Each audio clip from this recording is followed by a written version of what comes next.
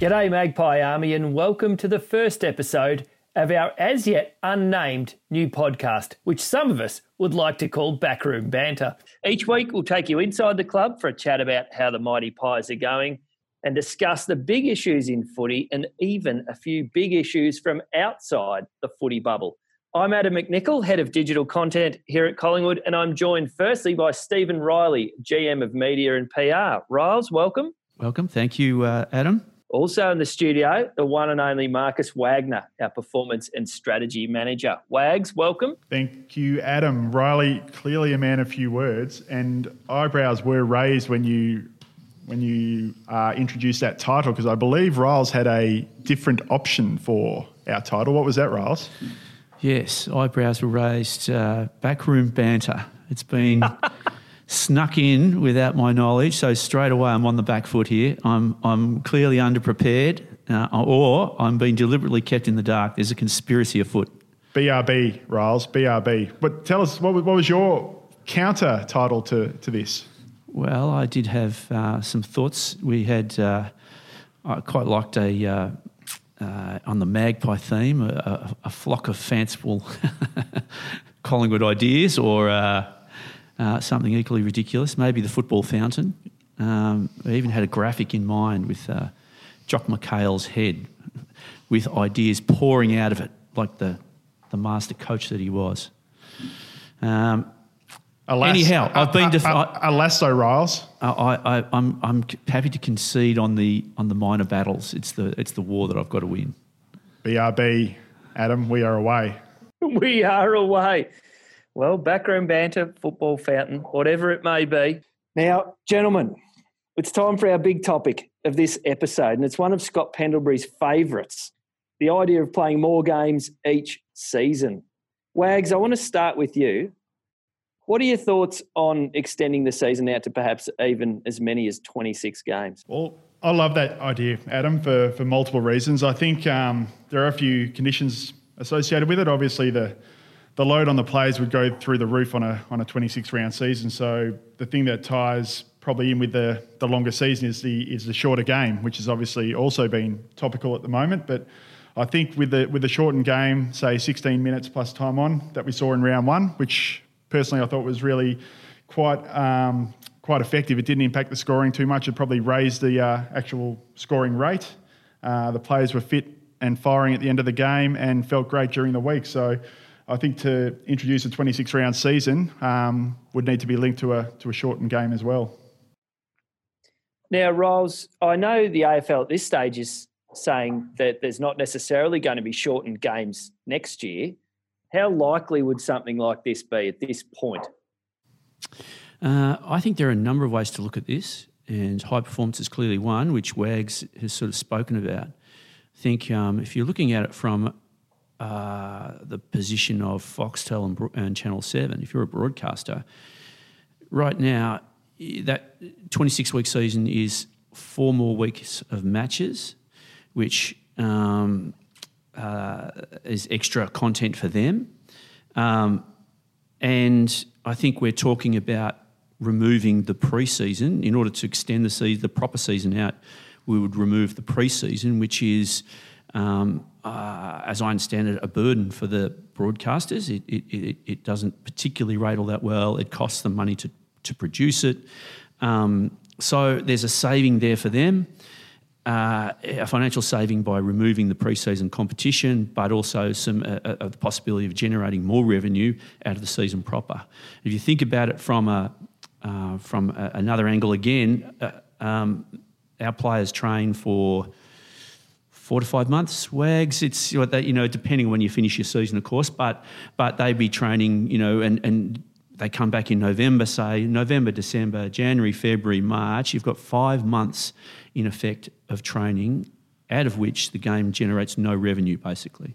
No one pays to come to games. There's no corporate revenue out of practice matches. There's no, it's an exercise in preparing for the season proper. But if we were to come back to a shortened pre-season, let's say it's 2 months, you come back at the start of January and you train all of January and February and start playing matches in March, then we're getting more money out of the game as well, out of what was a fallow period. You get crowds, you're getting crowd revenue. And these are things that are front of mind right now because we're still working our way out of a primarily a health crisis, but a financial crisis that's been delivered by that health crisis. So I think from a broadcast perspective, I can see value in it and sense in it, I think, and appeal. I think from in terms of generating more revenue and making more money out of what the players do, it makes sense. It really comes down to, I think, the ability to factor in things like breaks for players, the toll on them. But as Wags was saying, if we're taking 20 minutes a week, say, out of a game, 5 minutes a quarter, that's 80 minutes a month. That's effectively a game. So across a 26-week season, you're not playing anymore. So I think we would get the PA potentially, who would be obviously concerned about lengthening the season and the welfare of the players, but you could, on those grounds, you're not asking them to do any more physically. And the other thing I'd say, and Wags, perhaps you can jump in here, players want to play. Do you think they would rather play an extra 4 matches or run their guts out in the heat of February? I'm tipping, or in March, that they're going to want to play games of footy. That's what they train to do. And that's what the players have heard. Scott's comments have all supported. They want to play, but I think the caveat here is the ability to open up 5-day breaks, which is pivotal because the toll on the body is not as great as a full length game. 5-day breaks can become, I guess, more the norm and written into the CBA, which has the knock-on effect of opening up a time slot for every single game, so we'd have no double-up games. So you'd have Thursday night football, Friday night football, 4 games on Saturday and 3 games on Sunday, or 2 games on Sunday and 1 on Monday. I think each game having its own time slot rail surely is attractive to the broadcaster as well, because I know sometimes when I'm home Saturday night, you've got 2 cracking games on and you're toggling between the 2. I think that's, as a kind of sporting public, we love being able to see every game, and we sometimes don't have time to catch up during the week. So why not give every game its time slot? I agree. I've never understood why on a Saturday night I've got to make a choice or flick between games constantly to be across those 2 matches. Why do they compete for audience share? I've never understood that. I think Thursday night's an absolute winner. I think it's established that we've had enough of a sample size now to understand that it works. And Monday, I think Monday's an interesting concept. I'd love to see it work. There's a couple of reasons why. One is that I think the game eats itself alive at times. It's consumed with all the things off the field in the absence of actual play. And I reckon if we gave people football 5 days a week, spread the weekly round from across from Thursday to Monday, it only gives us sort of a couple of days of mop-up analysis post that before we've got another game. I think we've seen the benefit of that in other sports around the world where there's, and I don't like comparing us to other sports, we're unique, and I love a lot of the unique traits and traditions of our game, but I do think that if we could do that, it would relieve some of the pressure to find a yarn that's not there, that creates difficulties for clubs and the game, the industry itself, if we're all focused on the game or a little bit more. The other thing is, I think a Monday game is going to present a problem for attendance. So I think that needs to be thought through. You wouldn't necessarily play, I don't think, a Richmond-Collingwood match at the G on a Monday night. If you play it on a Thursday or Friday night or a Saturday night, Saturday afternoon, whatever you choose, you're going to get 80,000, let's say. I think you're going to get 80,000 on a Monday night. It's too early in the week. The routine of most people's lives is to settle in earlier in the week, get the week set up, have a break from the weekend. But that's not to say that some games that perhaps don't draw as well might only draw a crowd of 25, 30. If you could find a boutique stadium to host some of these Monday night games where you don't need a huge crowd to create an atmosphere, it could be a really good spectacle nonetheless. the problem, Wags, was probably we're talking therefore about a big club potentially, so-called big club going to play in a smaller club on their turf. So you draw a huge television audience to it, and you only need 20,000 in the stadium. So Metricon, say, for argument's sake, you got 15,000 at Metricon. You've got an atmosphere, and I reckon that would work really well. Could be a great television product without compromising attendance too greatly. And if you do the Monday night, say, a boutique game on the Gold Coast, what this change to the structure of the fixture with the shortened games allows for is double-headed travel. So we could play Gold Coast on Monday night at Metricon, stay in Queensland, and then play Brisbane on Friday night or Saturday night at the Gabba, probably more Saturday night. So you have these little tours, mini tours every time, which gives you efficiencies. You don't have to travel as much. You're still only away for 6-7 days.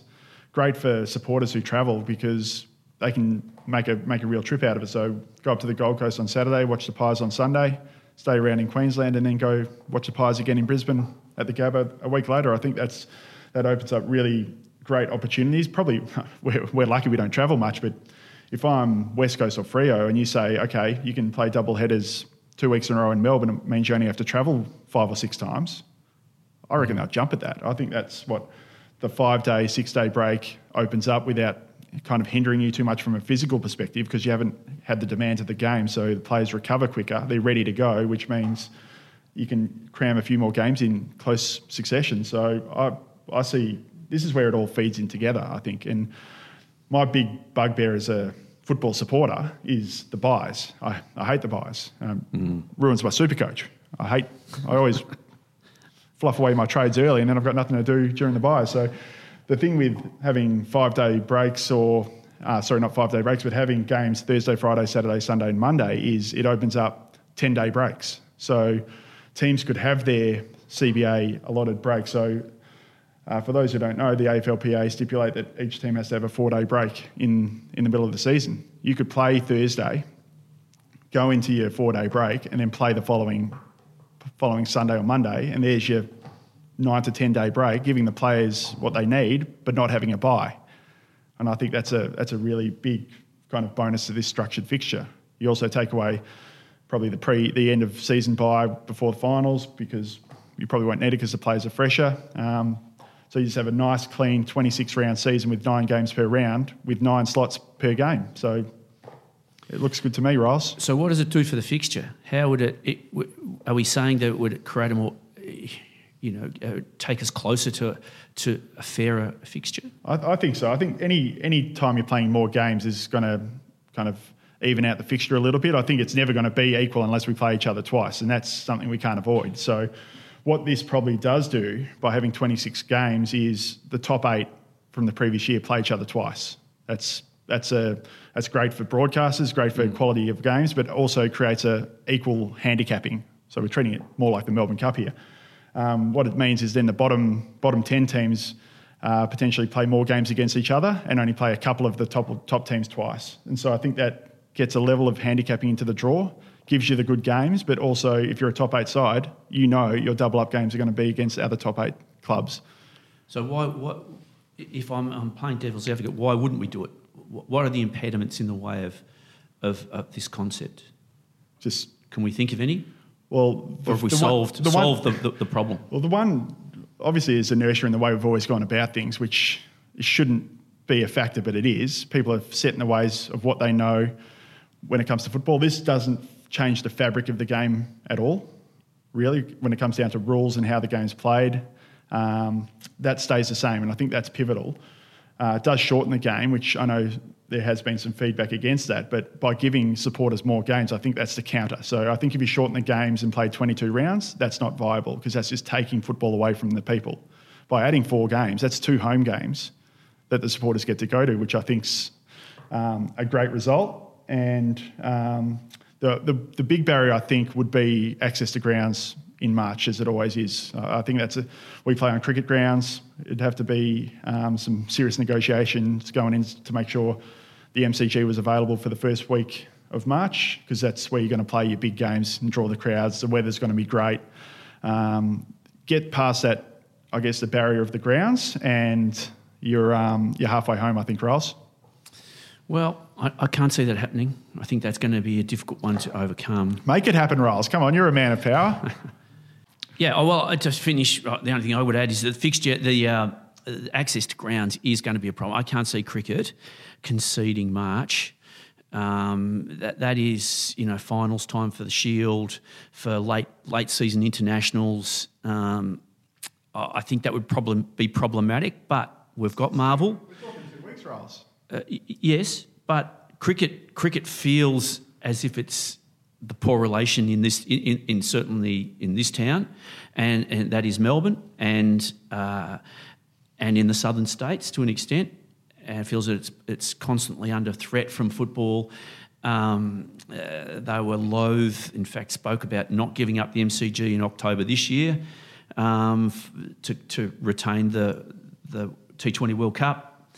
I think they had the Women's World Cup was at the G, or final was at the G, as where the world was about to close down due to COVID. So, but we do have Marvel. We do have potentially Optus. We would have Giants Stadium. We could utilise Tasmania, Geelong. There are other possibilities. Is it more likely to eat into October? Is that more plausible? Because we only have to find, realistically, to get 4 extra games, you only have to find 2 more weeks. Because if you take out That's right. Yeah, fantastic point, Adam. But if you take away, say, the pre-finals bye, and you take away the mid-season buys, that's 2, and then you only have to find 2 more weeks to get your extra 4 games in. So you could be done by the middle of October, but I think March is, if you get the ground situation sorted, the grand final's still on the last Saturday of September. Traditions still love that, and then you're away. So I'm pretty strong on this. I think it makes sense. Players love playing. Everyone hates pre-season. 2 months should definitely be fit enough to get them up and going. And the other thing, it puts the onus on the player to be professional in their preparation away from the club. So the onus will be a lot more on them to come back through December, early January in peak physical condition, which we've seen they can do through this COVID shutdown period. The onus is going to be on them to come back in shape, ready to roll. But looking at this year, we were ready to play games by the start of Feb. Yeah. We were well advanced in our preparation. That's why we went to Geelong and played a scrimmage down there. That's why we went to Carlton and played them before we played JLT games. So the players want to play. They're ready to go.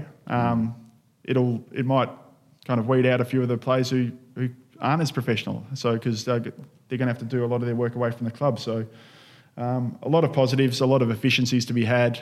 Hopefully it's something the AFL are considering in this period of time where there's a mandate for change. I'll march with you on this one. I'll march on AFL House. I'll even create a placard this afternoon just so that I can give us 26.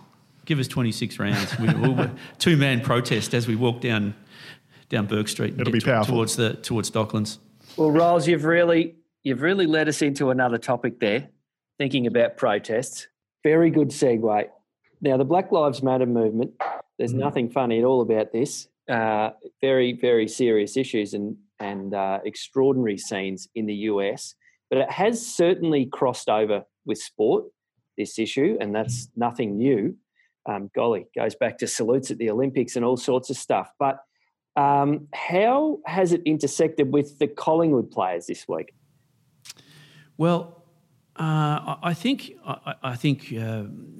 some people will know, social media followers will know that 3 of our players, Travis Varco, Artu Bosinovilagi and Isaac Quainer, sought out one of our Chino to get a shot taken of the 3 of them in support and wanted the club and to post that shot, the 3 of them in their Collingwood gear, so that they could demonstrate their support for the Black Lives Matter movement. I think, and that's the club supports them in that. What interests me is that I think we've almost done away with the idea that sport and politics or issues that are so-called issues beyond the boundary shouldn't come together at any point. There was a long time there was a view that sport should remain pure and almost above all of these things. It was a sanctuary, a refuge from the ills of the world, the realities, and I think that's debunked. Football players, athletes of any kind, are humans. What we've seen in the last week is a very human, universal story. The idea that you can quarantine in an age of we're living in the COVID quarantine era, but you can quarantine a particular issue from what happens in an athlete's life, or tell an athlete that they've got no right to talk about it, an issue of universal significance. Those days are done, and so we should get used to the idea that our athletes say more, speak up on matters of principle, but equally feel a duty to. I think that's one of the things that's changed. We've all seen, most of us have seen the Last Dance documentary with Michael Jordan in the 90s. The biggest, the most well-known, highest-profile athlete on the planet was fearful of making any sort of political statement because at that time it was still, people were a little uneasy about the mix of politics and sport. He certainly was. This week, as a retired, great, perhaps without the endorsement income that he had, the threat to his endorsement income to think about, he did support the Black Lives Matter movement and talked about the issues that are at play in America at the moment. So, but I think, I think our club is not only are our athletes, our individual athletes, happy to talk about this, and I will say that our Travis Varco, Artu and Isaac have the support of their teammates and the club. We're now happy to acknowledge that we have a duty of some description. We get told all the time that players have a responsibility and they get paid a lot of money to be role models. Well, there they are, role modelling behaviour by saying something is wrong and I don't agree with it. I find it very hard for anyone to criticise them on that front. And they've got so many more channels, Riles, as well now to share their values and ideas and thoughts to the world. Obviously, that comes with its own level of scrutiny from everyone because you're exposing yourself there. But I think the players' voices are much more easily heard these days through these type of channels, and I think they're more than willing to share them now, which I think's fantastic. And we on celebrate their own terms too, Wags. Yep. They don't need it mediated or interpreted by a third party, which is often where athletes get frustrated. They feel that their intent or precisely what they're trying to say isn't quite captured, but social media, one of the very few benefits of social media, in my view, is that it's their words. For better and worse, it's them. That they own completely whatever it is they've said, and they get to own it. And I think it's powerful. I think we're seeing.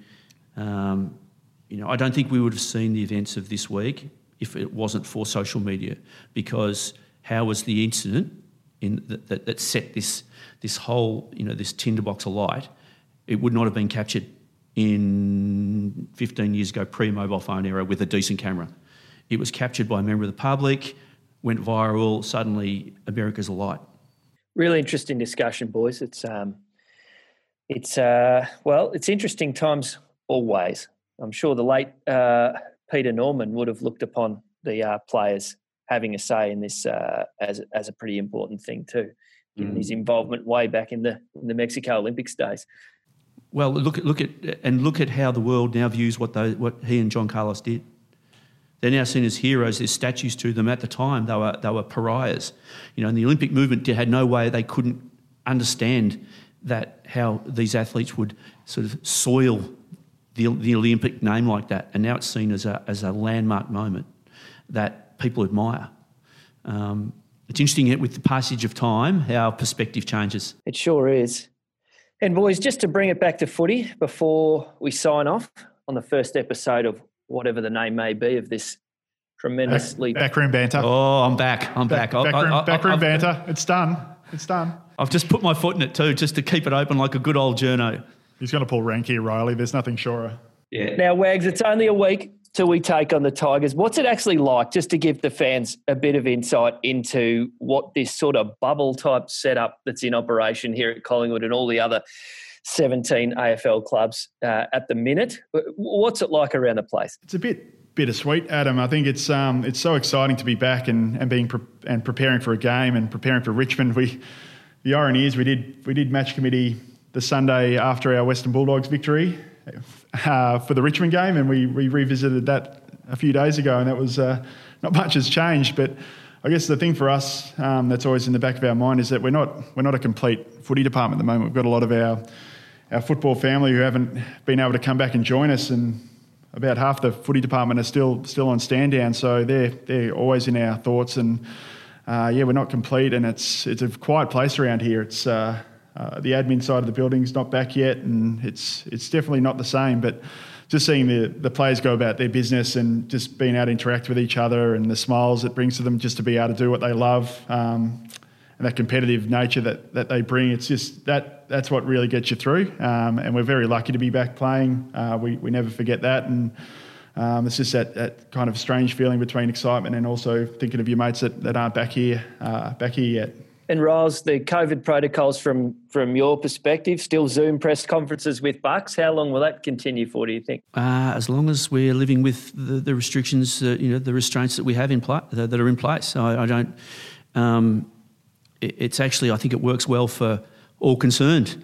There are no, we don't have to worry about the weather. We don't have to worry about crowds or difficulties, media congregating and getting themselves in trouble. They get to get their say. No one's cut out. It works pretty well, and our fine friends here in digital, the Wizard, can just we send off a file, and everyone's got a clean, beautiful broadcast quality version of the press conferences. So my view is, and we actually might take it into match day. I'm thinking that pre-match we might put our assistant coaches, who would typically go out of the stadium or outside to do up onto the ground to do a chat with Channel 7 or 9 and 10 outside the stadium on pre-match. What we might do is set them up in the change room or in the press room with the banner behind them, which we've never had the luxury of before, and they can do it off their phones. And do a FaceTime interview with Channel 10 from inside the stadium. It's another asset that we can use. So I think it's actually got some benefits there might be a legacy to this. It might be the way that we do meet certain media obligations from here on in. I like it. Tough times produce great innovations. And thank you to the Wizard, the great Lukey Windsor, for his technical mastery to get this podcast. Next time, turn your phone off, mate. I know you're very popular. You got more text messages today than I get in a year. I think the Wiz's Harry Potter outfit, though, is a bit over the top. I mean, the name The Wiz is one thing, but to come in with a sort of a cape on and one of those pointy hats, Hogwarts style's a bit much. Thanks to the great man. Well, that'll do us for this week. Very nice start to the podcast that currently has no name but could well be called Backroom Banter or the Football Fountain. Stephen Riley, thanks for joining us. You're welcome. Look forward to chatting with all next week. And Marcus Wagner from the Footy Department. Thank you, Wags. Thank you, Adam. And it's just a pleasure to see Riley back behind the wheel. It's just like riding a bike. It's underutilised resource in the media world. Stephen Riley, he's gone to the other side of the fence, but he's very quick to tell us about his old days where his match reports. I think Riley said he got chased down by teams who thought they had a leak within their footy department because Riles' analysis of their game plan was so succinct and accurate that they thought they had a leak, but it was just Riley and his genius football knowledge. I think tactics in that day were a bit like, they marched out Roman centurions and they, line by line. It wasn't all that difficult, but yes, it was a very, very long time ago, Wags. But it's a pleasure seeing you back behind the wheel though anyway, Riles. Yeah. All right, lads. Thank you, Adam. Outstanding.